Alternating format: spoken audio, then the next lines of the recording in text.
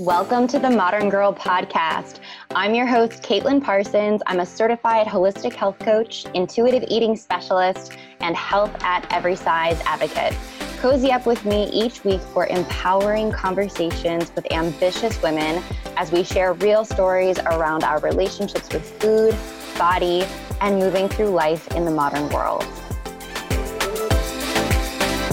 Hey, welcome back to another episode. I am so stoked to have you here. I cannot wait for you to meet our guest today. I have the incredible Monica Denias with us. If you don't know her already, you are going to fall in love with her, I promise. Monica is a Latinx licensed professional counselor, certified rehabilitation counselor, and mental health coach in Dallas, Texas. Monica helps women entrepreneurs live their best lives so they can stop questioning their confidence in life and business.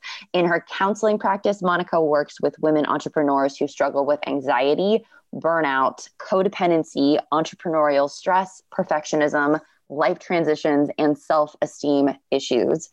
Monica is also the host of the Cafe with Monica podcast, where she helps millennial listeners by educating, sharing tools, and interviewing inspiring and resilient millennials to help others overcome their everyday issues, all while chatting it up with a cup of coffee. She's awesome. If you couldn't tell, I was reading her bio, and I love her bio. I feel like it is such a clear indication of her personal spirit and what she exudes. And I just know that you are going to get so much out of this conversation.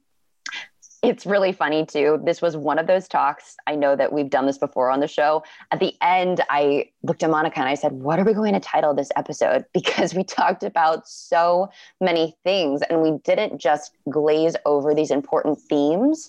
We really dug into them. And that's a testament to Monica's brilliance and the expert therapist that she is. So we talk about things like boundaries, which you know is one of my favorite topics, healing your body image, perfectionism, so much more. Not only do we really unpack why these topics are so important, Monica really showed up and shared valuable tools so that you can begin to take action and implement in your own life. This is not a conversation where you're just going to lean back and listen. You're definitely going to want to take notes. There's a lot of things here. So maybe listen to it once, go back, listen to it again. If you feel called to take notes, maybe just note things in your mind. But this is definitely more of a hands-on episode, as well as valuable storytelling as well too. Before we hit play on this conversation, you will find everything in the show notes. That's how you can connect with Monica. You'll be able to access all of the resources that we mention in our conversation today, as well as just general information for what we have going on in our community, and also the workshop that I have created, my own intuitive eating workshop. If you are fed up with constantly feeling cautious and crazy around food, you're absolutely going to want to grab this. It's completely free. And I created this specifically to support you in building a healthier relationship with food and your body. In this workshop, I cover the 3 areas in your life to clear out so that you can feel more powerful around food. I also include my evidence-based method for connecting with your hunger and your fullness so that you can feel comfortable when eating. And I also go into a signature exercise to feel instantly satisfied, present, and healthy from the inside out. Once again, you'll be able to access that intuitive eating workshop in the show notes of this episode. And if you've already downloaded it and just need a little reminder to schedule it some time to watch, this is my reminder for you, my love. This workshop is packed with actionable tips and information that you won't want to miss out on, I promise. So you'll find all of that in the show notes. But for now, enjoy this conversation with my guest, the incredible Monica Denias.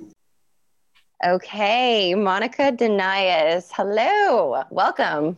Hey girl, so excited to be here. I am so excited to have you here and to get to know you, since this is the first time we're actually sitting down and getting to know one another. So thank you for being here.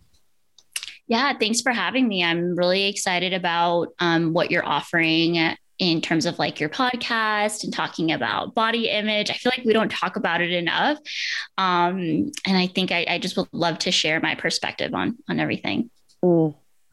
Let's do it. Let's just jump right in. And the first question that we ask everybody who comes on the show is your first body awareness moment. So can you just share what that looked like for you, that moment where you realized I'm in a body and this means something in the culture that I'm living in? What did that look like? And how did that shape your relationship with your body and or food moving forward? Yeah. Okay. So when I was like really aware of my body was in the fifth grade.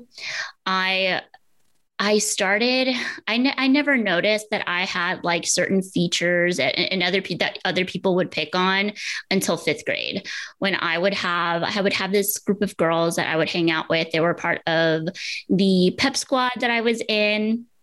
And they would always touch my cheeks. I have like chubby cheeks, got it from a mom, and they would always pick on my cheeks and they would always make comments about my cheeks. And I remember just feeling super insecure about it.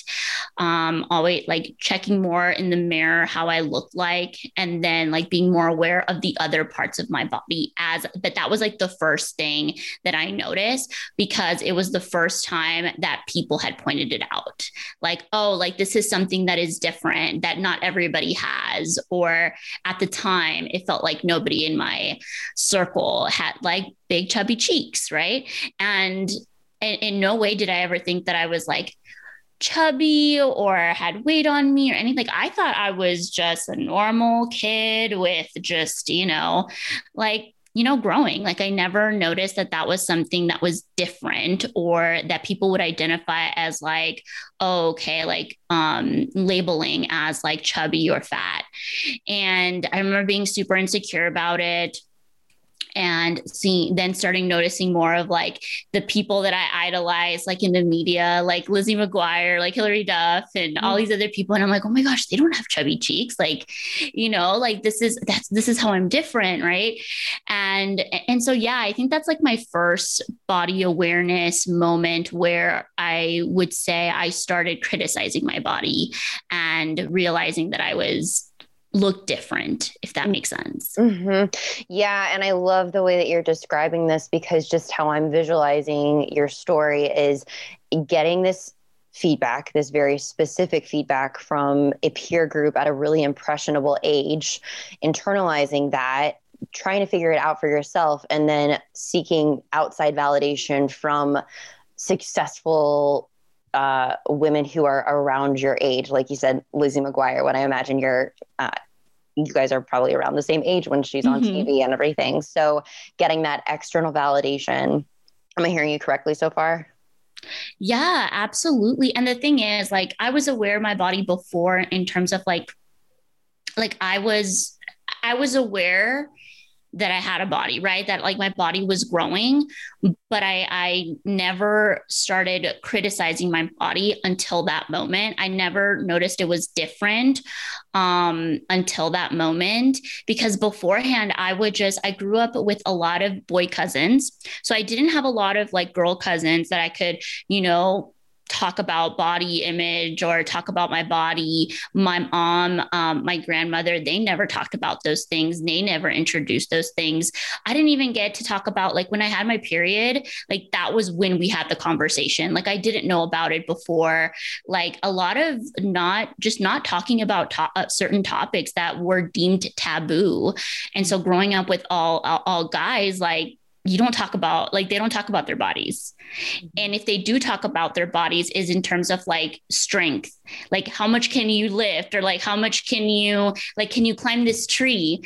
And so for that, like I had such a positive experience because I always thought like what my body can do, right? Like my body can climb trees, my body can throw the ball really far. Like, like those were the things that I grew up, and I thought that was such a very positive experience until I had, like you said, a group of peers that started pointing things out to me. I know so many people are listening to your story right now, just nodding their heads, thinking like, yep, I know exactly how that feels. I certainly can relate in my own lived experience. So when you did have this moment of just recognizing that you felt different and you started getting that validation from women in the media, how did that shape your relationship with your body moving forward? I think that's when it started, when I started comparing myself to others. Right. I think that's when it started being more cautious about what I was wearing. That's when I started learning more about exercise and ways to lose weight or to be smaller, right? Be thinner.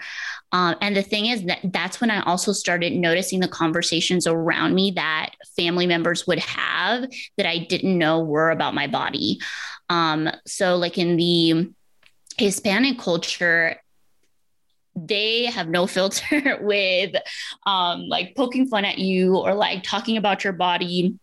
There was no boundaries about like what can and cannot be said about your body. I mean, it was said, and they would often be used as terms of endearment, like, oh, gordito, gordita, like, oh, like, like you're chubby, but never realizing that some of those things like do stick to you, because now you feel like, okay, that's my label. Like I remember my cousin being called like gordito, like chubby, and he was not at all like he didn't have any weight on him. Like so he would also struggle, and I would also struggle seeing how my family would when we were like in situations where we were eating, it would be like, okay, if you don't eat the full plate, then it's disrespectful. But then if you do eat the whole plate and get seconds, oh, you're chubby. Like, oh, like you're getting another, like you're getting another portion. So it was like, damn if you do, damn if you don't. Mm-hmm. And so it would also be like, our grandmother and my mom would also point out things like, oh, like you're so thin. Right. So it was like this constant, like, never being like enough, like never actually reaching their expectation of what they wanted for your body. And I never knew that other people had expectations for my body until I started hearing and paying attention more to what my family was saying. And I didn't even know how they would be like treating other people, like how my grandma would treat my mom in terms of like how she would talk to her about her body, or how my mom would make like slight comments unknowingly that this could be hurtful. But she would say things like, if we would go, I remember 5th grade, we went to go get my prom dress for a 5th grade prom. A 5th grade prom? Yes, we had a 5th grade prom. It was a thing. So we had a 5th grade prom. That's so cute. And I remember going like prom dress shopping and like trying all these different dresses. And my mom, I was trying this dress that I really, really liked.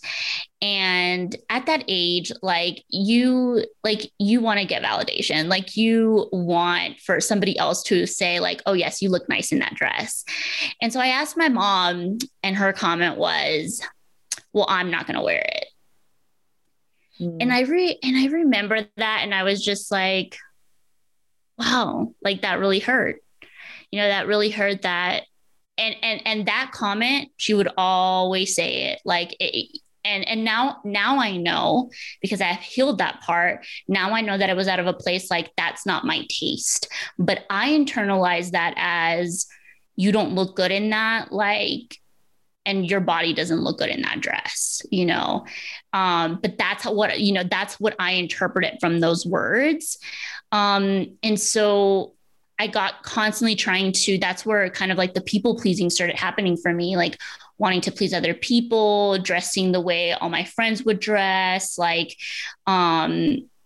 if my friends say like, okay, this girl is cute, it's because they would say like she's thin, like only thin girls are beautiful. Like all of these things that I started, like all these things just happened after 5th grade. Like middle school was rough in terms of like every single like peer that you had, or like new friend group. It was a conversation about beauty and body. And in a weird way, because a lot of us were like hitting puberty at that time.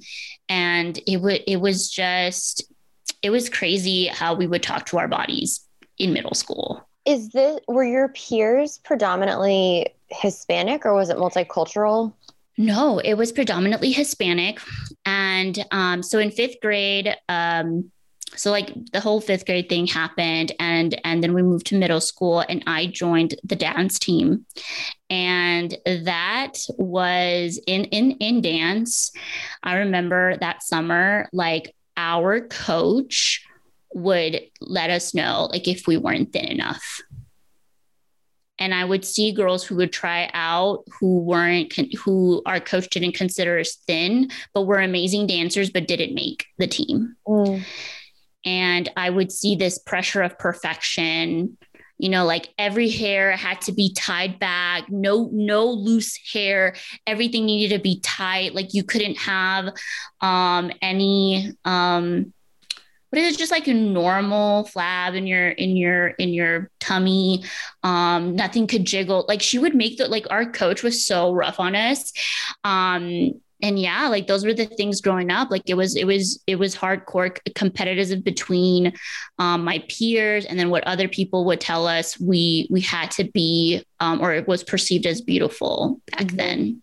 So this is really interesting. And what I'm gathering from your story, from what you've shared so far, is there seems to be like this trifecta where it's cultural, it's generational, and then it's emotional too, like all of the things that you're talking about, and how you've shared that growing up there just wasn't a filter, and so that was just kind of indoctrinated into how things were when you were growing up, and probably how your parents were raised too, would you say?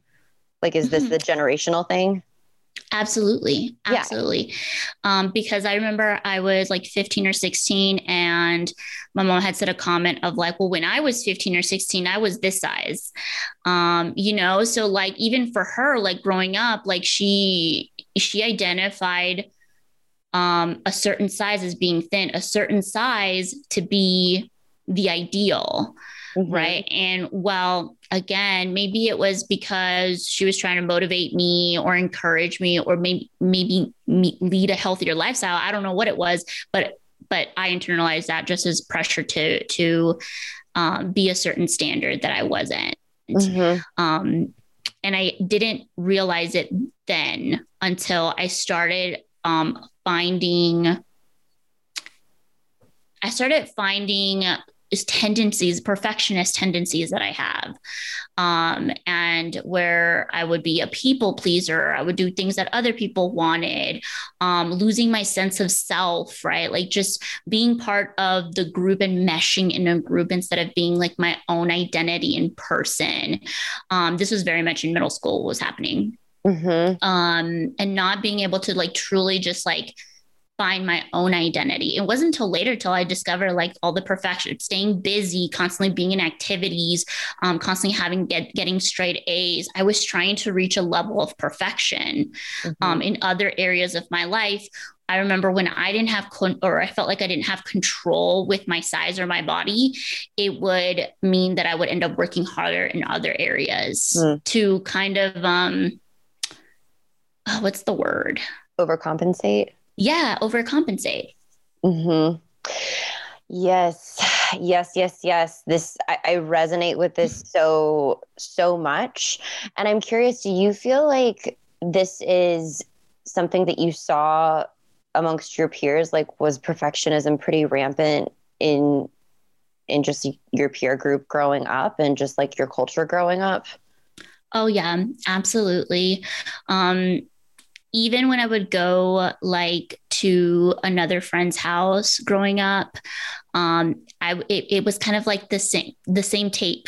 The same things were being like what I would hear at home. I was hearing them like, oh, like come eat. Oh, but oh, you better eat because then you're going to be too skinny. And then, oh, you ate 2 plates. Oh, you're going to get fat. Like, and it was like constantly hearing that, or like, oh, like you shouldn't dress like this, or, oh, when I was this age, I was this size, or, oh, you better get good grades because you don't want to end up like your aunt or your bigger, like your sister. So they would constantly compare yourself to other people. So where do you think this comes from? I do want to continue with your story, but just since we're talking about the generational and cultural aspect of perfectionism, especially from an adolescent's point of view, where do you think, as a therapist in your expertise, where does this come from? And also, what do you think it's important to educate on so that there's an opportunity for change if there needs to be change? Yeah, I think perfectionism can come from family, or it can be self-imposed. Family being the biggest driver, at least that's what I see when I see in my clients, because many perfectionists grew with unrealistic expectations from parents or caretakers or even themselves. So often, like in my culture, it was encouraged to be perfect. It was encouraged to do the best, and lower than a certain standard wasn't good enough. And this could come also like even being like my mom, she was born in Mexico. So being a daughter of an immigrant, there's also this pressure to succeed, this pressure to do all the things that they didn't get to do, or that they don't have the privilege to do because they're an immigrant.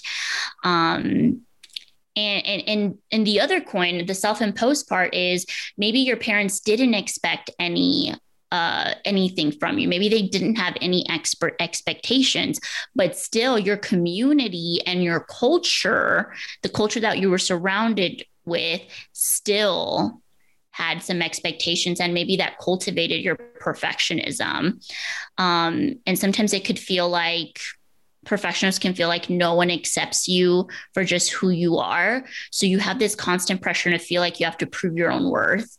And with that, perfectionists tend to move towards achievement as a measure of self-worth. So yeah, I hope I answered your question in terms of like, no. Where does it come from? I feel like you went above and beyond with your answer for that. So I can appreciate that. So how did you begin to heal your relationship with your body? What did that look like? Was there a moment where you realized that something needed to change? Was it more of an evolution? How did you get to where you are now in terms of just body acceptance?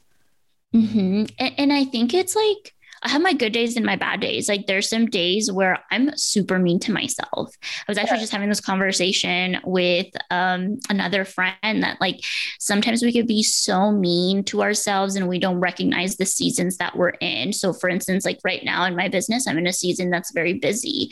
And so that made me not always doing the healthiest things for myself, like going to my workout or eating the right foods, things like that. And sometimes lacking compassion in myself can happen as a recovering perfectionist. But things that I did is starting implementing more self-compassion and really honestly like looking at myself as if I was speaking to my younger version of myself. Really doing inner child work, where every time I say something mean to my body or try to have certain expectations for a certain size or not eating the right foods, I have to remind myself, if I were to be telling this to a little kid, would I feel okay to say this to them? Because if I wouldn't feel okay to say this to a child, if I wouldn't be okay to tell this to my friend, then it's not okay to tell it to myself. Then I can replicate the same compassion that I give to others that I can give to myself. And that is also recognizing that maybe there is a level of where maybe I do want to have improvement, but not seeing improvement as a number on the scale, but more of like back then when I was younger and I saw what my body could do. I talked about earlier that when I grew up with all boys, it was a sense of like, your body, what can it do? Can it climb a tree? Can it do all these physical activities? And that's how I've shifted. I've shifted my mindset instead of like, this is what my body is, not something that people can see. And it's, my body is something that does things for me. My body is my vessel that carries me to do all the wonderful things that I put out in the world.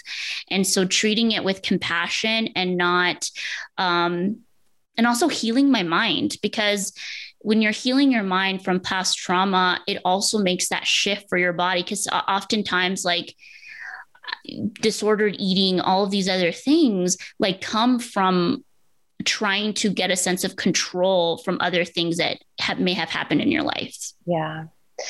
Yeah, definitely. And so why was this important to you? Was there a moment where you just recognized that something needed to change, or did this come in time with the work that you do professionally and just recognizing some of these things needed to shift it for yourself? What did that path look like for you? Yeah, I think for me, it started in terms of like the shift where I really started seeing that I had maybe an unhealthy relationship with my body. So in school, as like, to become a therapist, you have to do, you don't have to do, but they encourage you to do your own therapy. And I think it was then when I actually started going to therapy and started noticing and talking, comparing myself to my friends, specifically like their bodies or the guys they were dating or the things that they were achieving. And I think that's where the shift happened, that honestly, I had to become aware first, because I wasn't aware of how I viewed my body in an unhealthy way. And maybe the things that I was pressuring it to do that were unhealthy, like getting on these very restrictive diets, or these like fad diets, or feeling like it was all or nothing. Like I'm either doing really well with my diet, not eating any junk food, or I'm just going to not like care. And I had that mindset, like all or nothing. And that comes from being a perfectionist and also struggling with anxiety. And those were things that I was struggling with at the time, of being like very all or nothing. So until I realized that all or nothing wasn't sustainable, and until I was aware that there's a lot of gray area in between, and that I don't always have to be 100% perfect with, my workouts or how I look, or letting go about how I want other people to perceive me. So things like that, because once I really wanted to, because I think from my body image, it stopped me a lot from showing up and like going to conferences, doing like video stuff, like things that I really wanted to do. And to be honest, Caitlin, when I first started my podcast, what I really wanted to do was a YouTube channel. But I could not get over myself. And like, I was like, I don't want to show up on video. I don't want to have to look and edit my face. I don't want to, and it's always my cheeks. Like, it's so crazy, but I always go back to my cheeks. I don't know why, but like, you mentioned like, what was your first body awareness? And now like that's the one thing that I consider that is always brought up when when I'm being mean to myself. And, I remember stopping, like, because I was having an unhealthy look at my body, I could not show up with what I truly wanted to do. And I think that's when I had to tell myself, hey, like, it's time to change. It's time to shift. Like, and it started first with behavioral, like doing things differently. So that then I can work on changing my thought process. Can you give us an example of that? Doing things differently to change your thought process around your body image?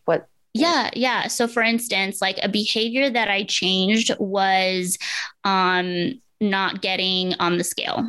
Got it. Or like workouts. I didn't put this pressure to work out a certain day and keep it consistent. Instead, I said, or working out without the pressure of doing it because I wanted to lose weight. It was just for my body. And so doing those behavioral changes, like those actionable habit changes, so that you can start strengthening, like, okay, like once you're shifting that, your thought process can change. But it does take, I will say, it's not always the easiest thing, but sometimes it is, changing that behavior first so that you can change your thoughts. I'm a big believer in that, just, fully stepping in and embodying some of these practices to shift your mind. And I'm curious how you feel about this, but I feel like it's a two-way street too. Sometimes it is the mindset that needs to come first, and sometimes it's just taking action to change the mindset. And when I'm coaching somebody, it's kind of it's taking more of an intuitive approach around what the person needs, and also just letting them trust their own process in that as well too. But that's been true for my own experience, just figuring out slowly, does this come with action or does this come with mindset first? How do you feel about that? Oh yeah, 100%. There are some people that are not ready to take the action. There are some people that really do need to dig into their negative self-talk, into their thought process, into their belief system. Sometimes people can, because I work a lot with women who struggle with anxiety. And so what I've noticed is, when we talk about body image, they'll start overthinking, like overthinking the things that they have to do. And so sometimes it is breaking it to smaller, tangible action steps so that they can just do and not think. And eventually it just becomes like while they're doing, they adopt this belief of like, okay, this is healthy. This works for me. I've actually seen the results that it takes. Right. Or like, I see how this makes me feel. Right. Yeah. Well, I think also, Monica, something that you said that just really hit the nail on the head for me too, with your own story, is identifying your pain point for yourself. That your body image was getting in the way of your passion, your purpose, showing up and doing video, putting yourself out there in your business, like stepping into this next level leadership where you were being seen just completely as you were. And I think that there is so much strength in recognizing that, like those moments for ourselves individually. What is my biggest pain? What is this standing in the way of? And is it worth it? Because I think everybody, regardless of how you're healing, what you're healing in your life, you have to be ready to actually push through that roadblock.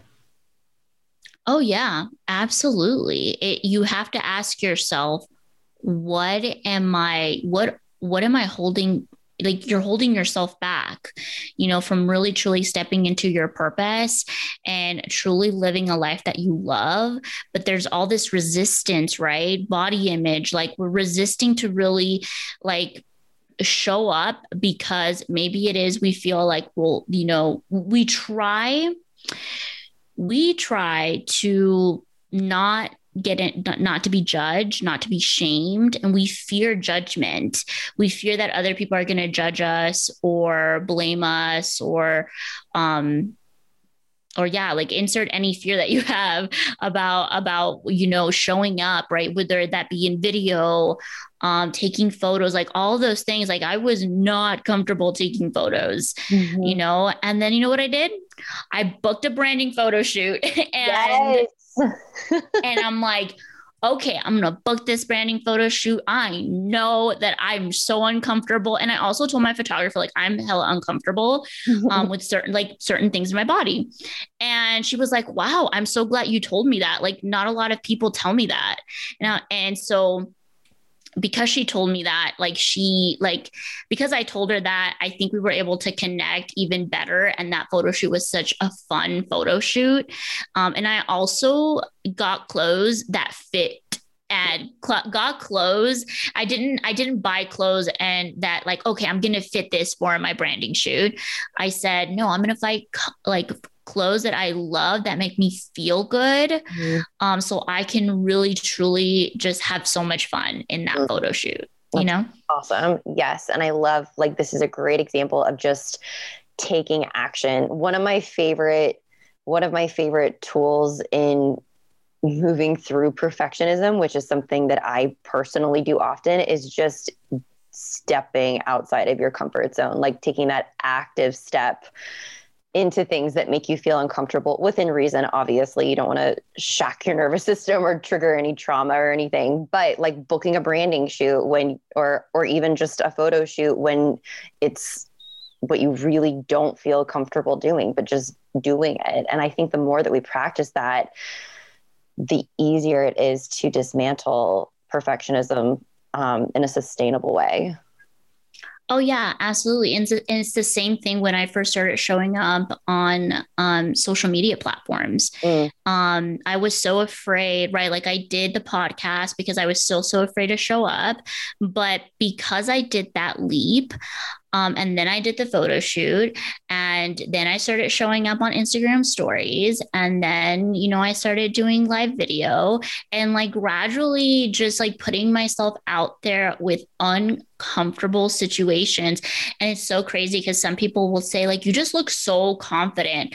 And like, how do you always show up confident? And I tell people that I feel the fear, but I do it anyway. And that's what I stand for. Like I feel the fear because the fear is there. It's there to try to protect you. When we have all these thoughts coming up about our body, it's because we're probably entering something or don't want to be judged or entering something uncomfortable, but it's false fear. It's not the fear that keeps us away from actual real danger. It's just what we perceive as real danger. It's our thoughts thinking that this fear is so real that it's going to, like, I'm not going to be able to handle if people comment on my body. Yeah. You will, like, you will be able to. Or maybe like no one is going to comment about your body, So I think we fear things that we don't know. We fear the uncertainty of things. Yeah, one of my favorite quotes that I've co-opted from Glennon Doyle, because I'm not sure how she worded this exactly, but it's something along the lines of, this is hard and you can do hard things. And just acknowledging the gravity of, yeah, this is a difficult emotion. You're having a human experience. This is scary, like you're describing, and you can do it. And you can, like, you are capable of doing hard things. One follow-up question that I have to you around this is, when do we need to check in not moving forward with the difficult thing? How do we know when it's just too much and that our body is giving us a signal out of that place of fear where we maybe shouldn't do it? We shouldn't move forward. I think well, I mean, you mentioned it. It's really listening to our body, like how's our, like even in the basic level, like how is our breathing, seeing our habits, like are we not sleeping? Are we having a hard time making decisions? Like are we trying to hold ourselves back from doing it because X amount of reason? Maybe it is a stressful season, right? Maybe it is a time where instead of pushing, you're pulling back, right? Like you have to, in order to save your energy, because there is an energy exchange. If you struggle with body image, there is an energy exchange as you're entering into an uncomfortable situation. And so you have to ask yourself, how much energy do I have? If my energy right now is focused on other things and doing this, this one action, maybe not worth it, because then I won't have energy, and I may need to then have downtime, restorative energy, because I just entered something that was highly anxiety provoking for me, like showing up on video or something like that. Like I'm also a believer of like saving your energy, and also when you're entering anything that's anxiety provoking, to after that always have downtime, always have restorative time for yourself, because it can be hard just showing up. It's not easy. Like I said, I told you, I'm gradually doing things to accept, my body. And sometimes I do regress. Like I do have those moments in March this year. In March of this year, I was doing some spring cleaning, and I found myself not wanting to throw away these pairs of jeans that didn't fit. And I was like, oh no, I'm going to fit in them. And I'm like, wait, this is not a helpful thought. And so then I said, well, if I throw everything that I have, I'm not going to have any clothes. That was the unrational thought. And I'm like, nope, you know what? I have to get rid of these clothes because I don't think that thought is actually fact. So I threw away all the clothes and not throw away, but like donated. And lo and behold, I have like 5, 6 jeans that fit absolutely great. And I had clothes. Like I didn't just like completely leave myself without any clothes. But sometimes those are the things, like those are the little things that happen that I revert back to, like having issues with my body or wanting to push my body to be something it's not at the moment. Mm-hmm. Do you find that there are things in your life that trigger that specifically? Mm-hmm. I mean, like recently, I feel like, well, I think if I find myself like if I find myself in a hard season in business, I think that that is the time where I know I have to protect myself as much as possible, because if not, I'll start comparing. Like, oh, like this person is thriving, and only what I can see outward, right? Like we don't see the behind the scenes of other people's businesses. So that's why I truly try to show as much behind the scenes as I can. I feel comfortable in terms of like my boundaries. But I find that what triggers me is other people who are maybe in the similar industry as me. What triggers me is if Oh, I had a trigger. So like, I just thought of a trigger. So last year, my sister had her 15th birthday, her quinceañera, and I had bought this beautiful dress. I even got it tailored to fit, like, because it was really big and to fit my body. And when like an hour before the ceremony started for my sister's quinceañera, put on the dress, right, to get ready, the zipper wouldn't go all the way up. And I just started crying because I was like, what did I do? That's the first thing that I said. What did I do? Interesting. Because the day before I was eating all of these, like all my favorite foods and all that. And I immediately went to that, like, oh, it was probably because I ate all this food the other day. And the fact was, it was a faulty zipper. Like, that's why I did it. It just didn't want to zip up. It was just a faulty zipper, but I couldn't see that. So a trigger is, when maybe just something doesn't fit after a while. Another trigger is if my mom, those words that she would say, well, I'm not wearing it. That can be a trigger sometimes.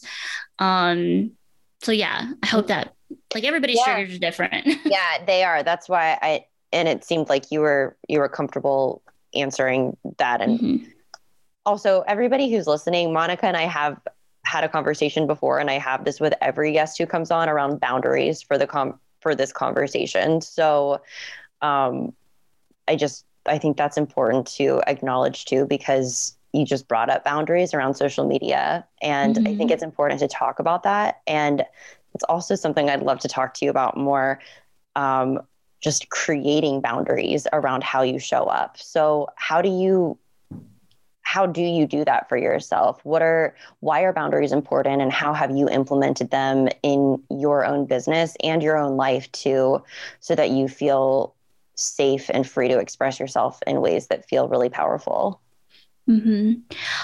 My definition of boundaries are my thresholds of tolerance for certain things, and things that I need to put in place to protect my peace.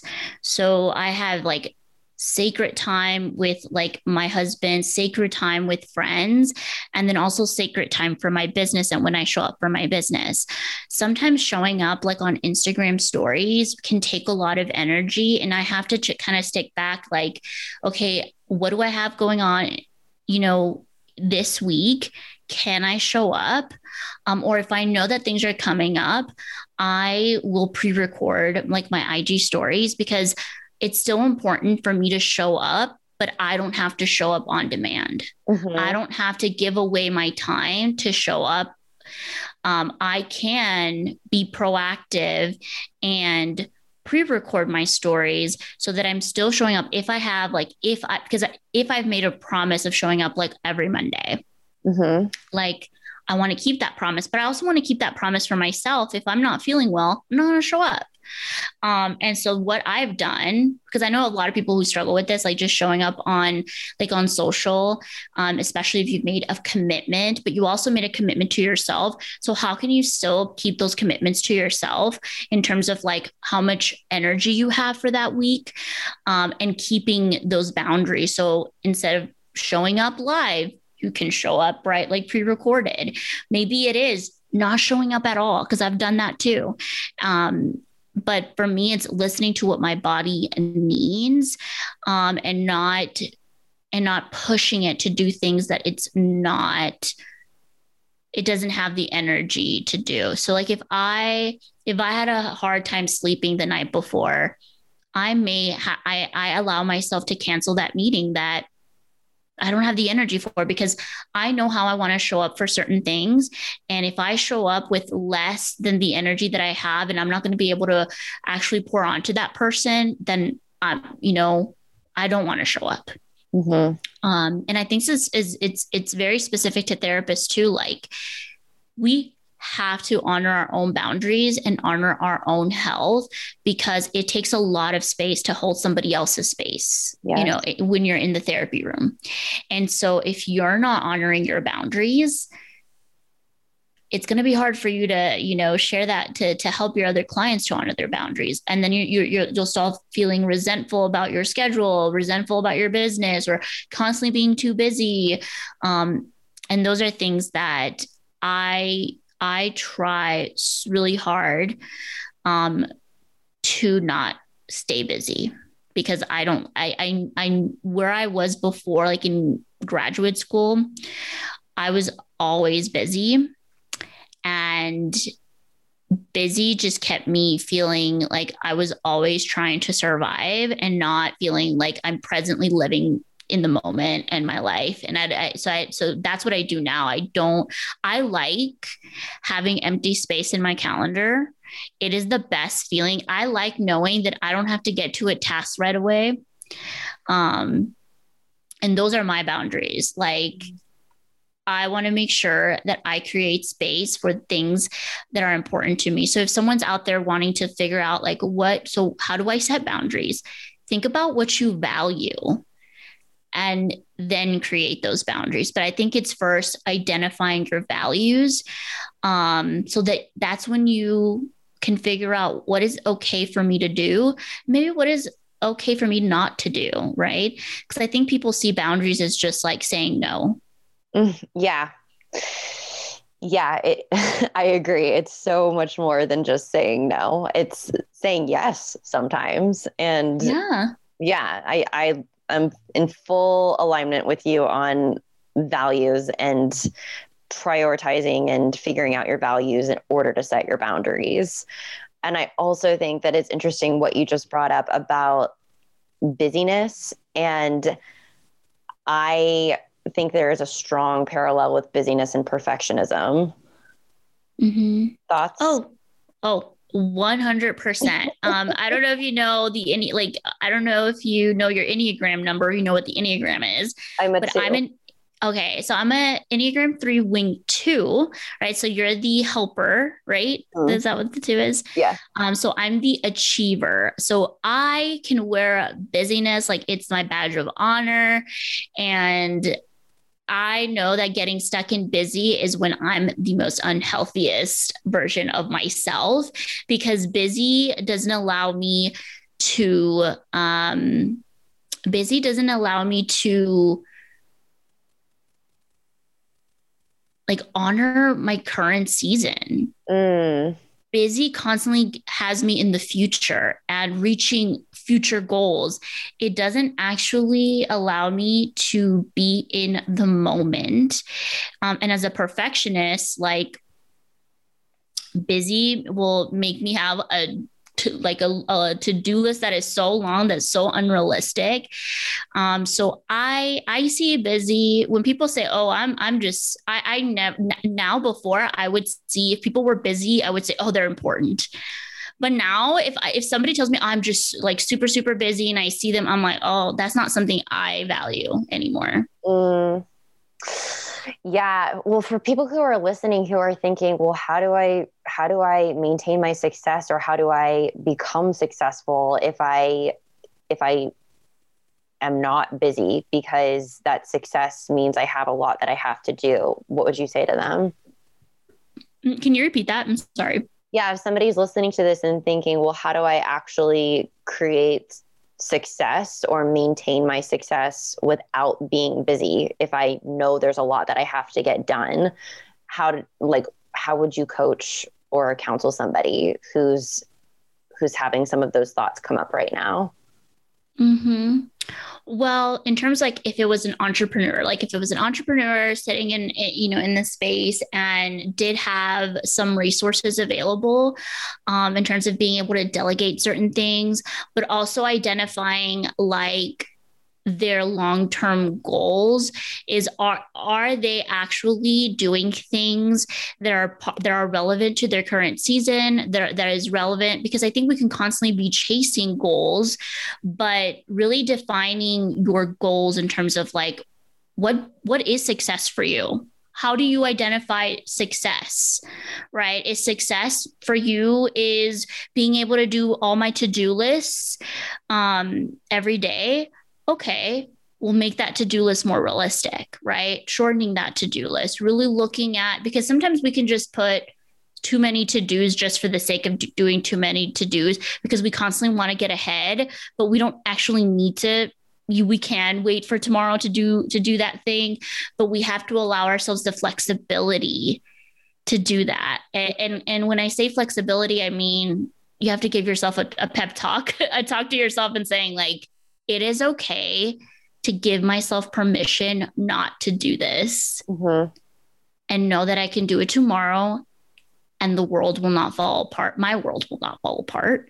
But sometimes we feel like, I think sometimes busy people have this sense of urgency that no one else has. Yes.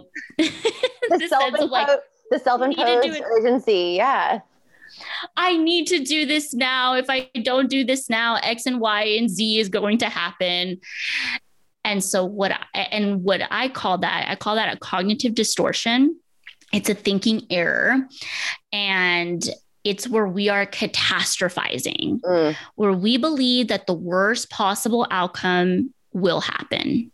But then if we start peeling the layers and we start asking, okay, what do you believe will happen?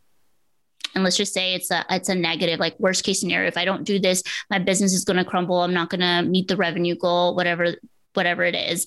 And I say, okay, can you give me facts about how this will happen? Okay, well, this will happen because last month whatever, right? Like you start putting facts. And sometimes people will stop at that point where they're like, okay, I can't come up with any facts because this is not actually fact. Yeah. And even asking us, okay, so in a week, how much is this going to matter? In a month, how much is this going to matter? In a year, how much is this going to matter? And usually as you start asking yourself these things, you start realizing that it's not as big as you think it is. This sounds very similar to how you coached yourself through your body image trigger when you were cleaning out your closet. Oh yeah, absolutely. Yeah. It's cognitive behavioral therapy, right? It's just like rethinking your thought patterns, so that they can drive that behavior. And sometimes it is also like getting just into the action so that you can actually see that what you initially thought wasn't actually true. And sometimes when we create scenarios in our head, I always like to ask myself when I start like criticizing myself or because I couldn't get a task done or whatever, I tell myself, who told you that? Mm. And if it was me, then then I tell myself, oh yeah, that's probably not true. Cause it's rooted in my own belief. And I'm, it's not fact. It's just my belief. It's just it's a false thought. This is what I'm doing because I think this is how I'm going to be safe. Yes. Oh my God. I so resonate with that. Safety. Mm-hmm. Yeah. I feel like that is the primal driver for so many thoughts, at least that come up for me, it took me a while to actually recognize that that's the root of what I'm really craving. But yeah, that safety and that acceptance, that really primal desire. But I think that is something that comes up for a lot of people in situations like this. I think that's what drives perfectionism in a lot of ways. Yeah, absolutely. And I think it's starting to really there's this quote called that burnout. We're in burnout when we stop believing we're human. Oh my God. And I'm like, yes, because we do that. Like we start sacrificing just our basic needs. And I don't know if you know about Maslow's hierarchy of needs, but Maslow's hierarchy of needs is like a pyramid. And so at the very bottom, it's your basic needs, right? So food, shelter, then it's your safety needs. And this could look like stability, financial, right? Having a roof over your head, all these things. Then it's our need for belongingness. And that's like acceptance, right? Friendships, connection. Then we have like achievement and acknowledgement. And then at the very top, self-actualization, where we feel very in tune with who we are and our passions. But this hierarchy, I do not feel like it's linear sometimes. I feel like sometimes we do revert back to several steps, and we just have to, when I'm finding myself like in burnout or being busy or criticizing my body or anything like that, I will first start looking at like, am I honoring my basic needs? Because that means that I'm aiming to be putting in those boundaries of like going to bed by 9 o'clock. I'm wrapping up my day and I'm going to bed. Oh, I just had 3 cups of coffee. Why did I have 3 cups of coffee? And maybe I'm just like not giving enough nourishment in my body, not enough energy. I feel because if I'm doing things like that, because I know like having 3 cups of coffee for my anxiety, I'm going to be balls to the wall. Mm-hmm. And like I'm not going to be any good all day, and I'm just going to be anxious and worried. Mm-hmm. And so I have to remind myself, okay, if I'm getting into those bad habits, it's because I'm probably not meeting one of my basic needs. And that's probably like sleep or, what I'm eating or, all those things. So, yeah, that is such a great point. And I think that when we're in that state of burnout or like full blown burnout, because that's pretty intense, but also just leading up to burnout, it's so easy to get tunnel vision, and it's so easy for our inner critic to show up and just shut us down so that we don't even give ourselves the opportunity to zoom out and look at our basic needs. But what you're saying, I mean, this is so important, because let's take sleep and hydration, water, right? Like those are 2 essential basic needs. You have to sleep to function well during the day. And you've got to, and food as well too, but like those are 3 really primal basic needs for just pure survival. And that's always a great place to look, because if one of those is off, that's really going to have a pretty significant impact in your day. Absolutely. And the one thing that the number one reason why entrepreneurs are so vulnerable to mental health concerns is because we treat we believe, or we create this illusion of creating more time for ourselves by sacrificing things like sleep, sacrificing things like going to move our body, sacrificing things like eating the foods that are going to fuel us, or having water, right? Staying hydrated to create more time, right? Like, oh, if I just, I'll just sleep later because I have to finish this project. Or, oh, I just will skip my workout because that way I need to send this email, right? Like we create all these I don't want to say excuses, but like these obstacles that truly, these are things that should be essential. This should be essential to your self-care, essential boundaries for yourself as an entrepreneur to help prevent burnout from happening, and also to also heal your relationship with your body. Because after doing all these bad habits, the first thing that's going to happen is starting to criticize your body and what you didn't do, shitting all over yourself. That I should have done this, I should have done that, all of those things. Mm-hmm.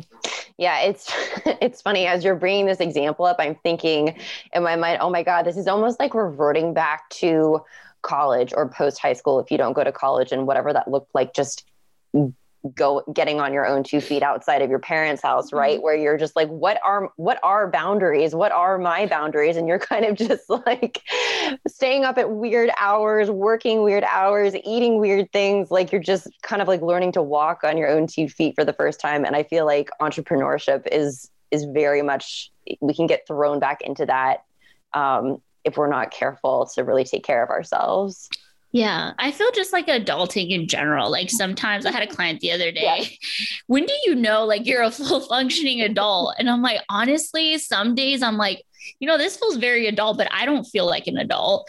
Like sometimes I don't feel like I have my stuff together, but I have little things that make me feel like I'm a boss. And I have a list of things, and I think everybody should have a list of things or activities that make you feel like a boss, that make you feel so empowered.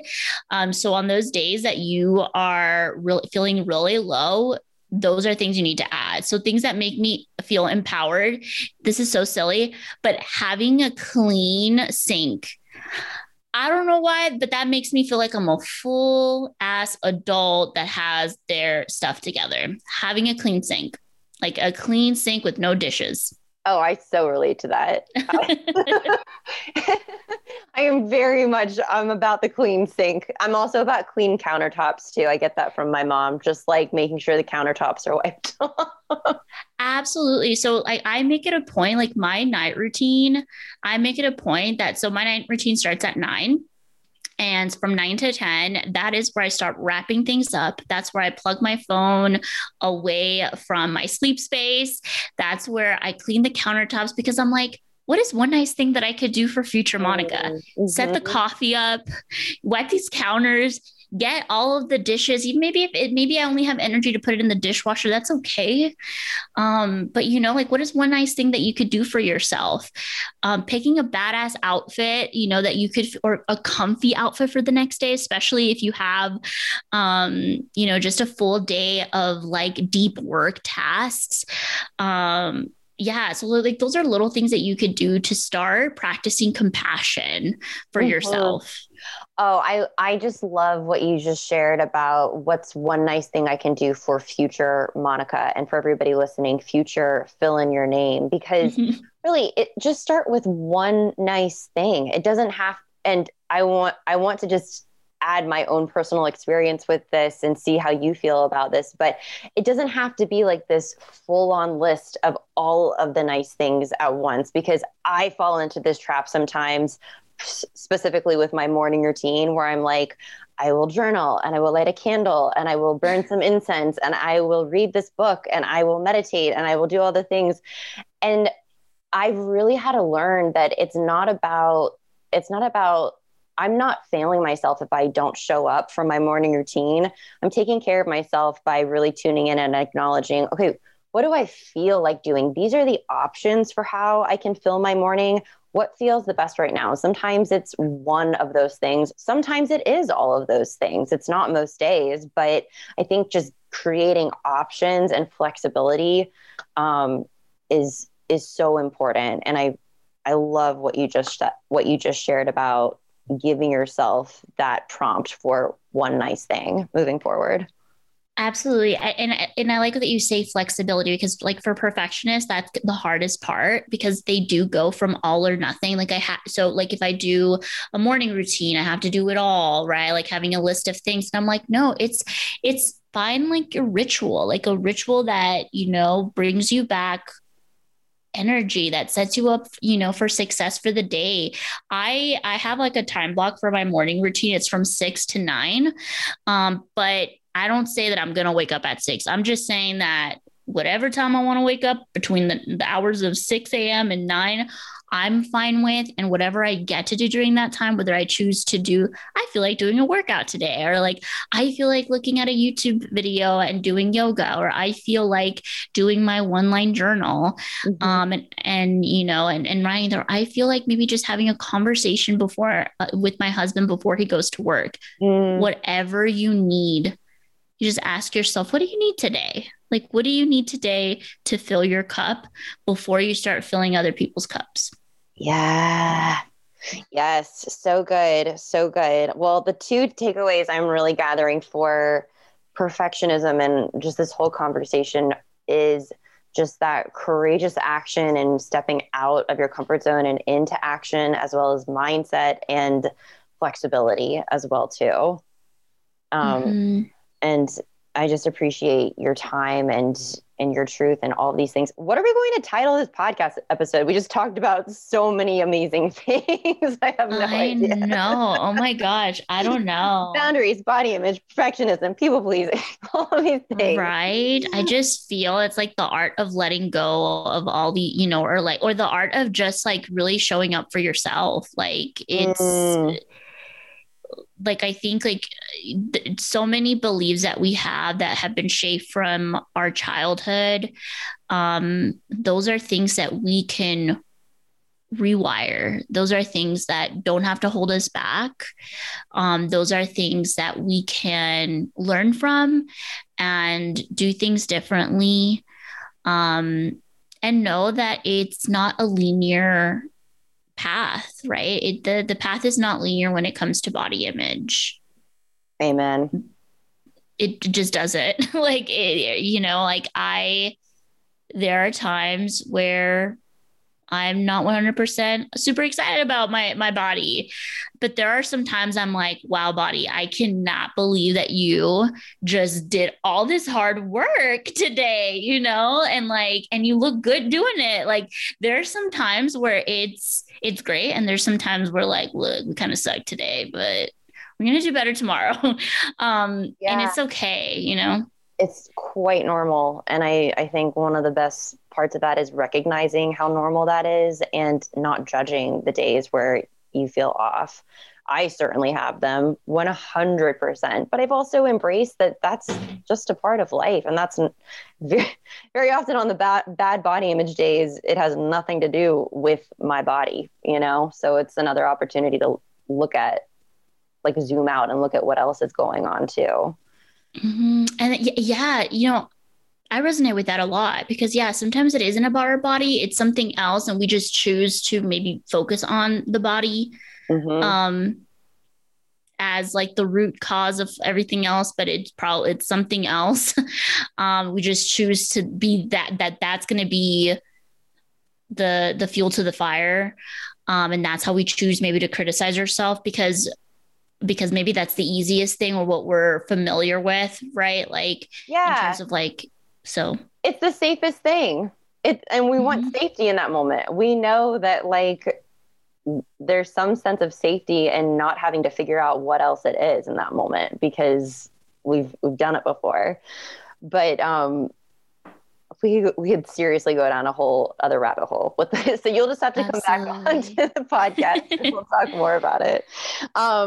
Thank you so much. Where can everybody connect with you and just get to know you more? Plug yourself. Yeah, absolutely. Yeah. So you can find me at Cafe with Monica on Instagram, Coffee and Therapy on TikTok. And then I also have a podcast called Cafe with Monica. It is for women millennial entrepreneurs where we talk all about mental health and entrepreneurship, sharing the entrepreneurship journey, all the behind the scenes that we don't show, things that people don't feel like they can talk about. I like to be able to hold space for people so that they could truly share their story how they want, which is kind of a similar, purpose like you, being able to show up just authentically as themselves. And I truly believe that by sharing our stories, we teach others. Me too. Well, I'm so grateful for yours, and I'm so grateful for the work that you're doing in the world. We will absolutely be sure to link everything in the show notes so that it's easy for everybody to find. But thank you again so much for being here and just the person you are. Yeah, thank you so much for having me. That's our show. Thank you to our producer, Stephanie Olea, our show manager, Shayla Anderson, and our incredible guest. If you want to stay connected and learn more about our guest today, click the show notes of this episode. And if this conversation resonated with you, please share it with a friend or leave a review so that we can continue to destigmatize these important conversations around our relationship with food and body and spread inspiration to more women. One last thing, please don't forget to hit subscribe so that you can save time and stay on top of each new episode every week. I'm sending you so much love, confidence, and strength. Talk to you soon.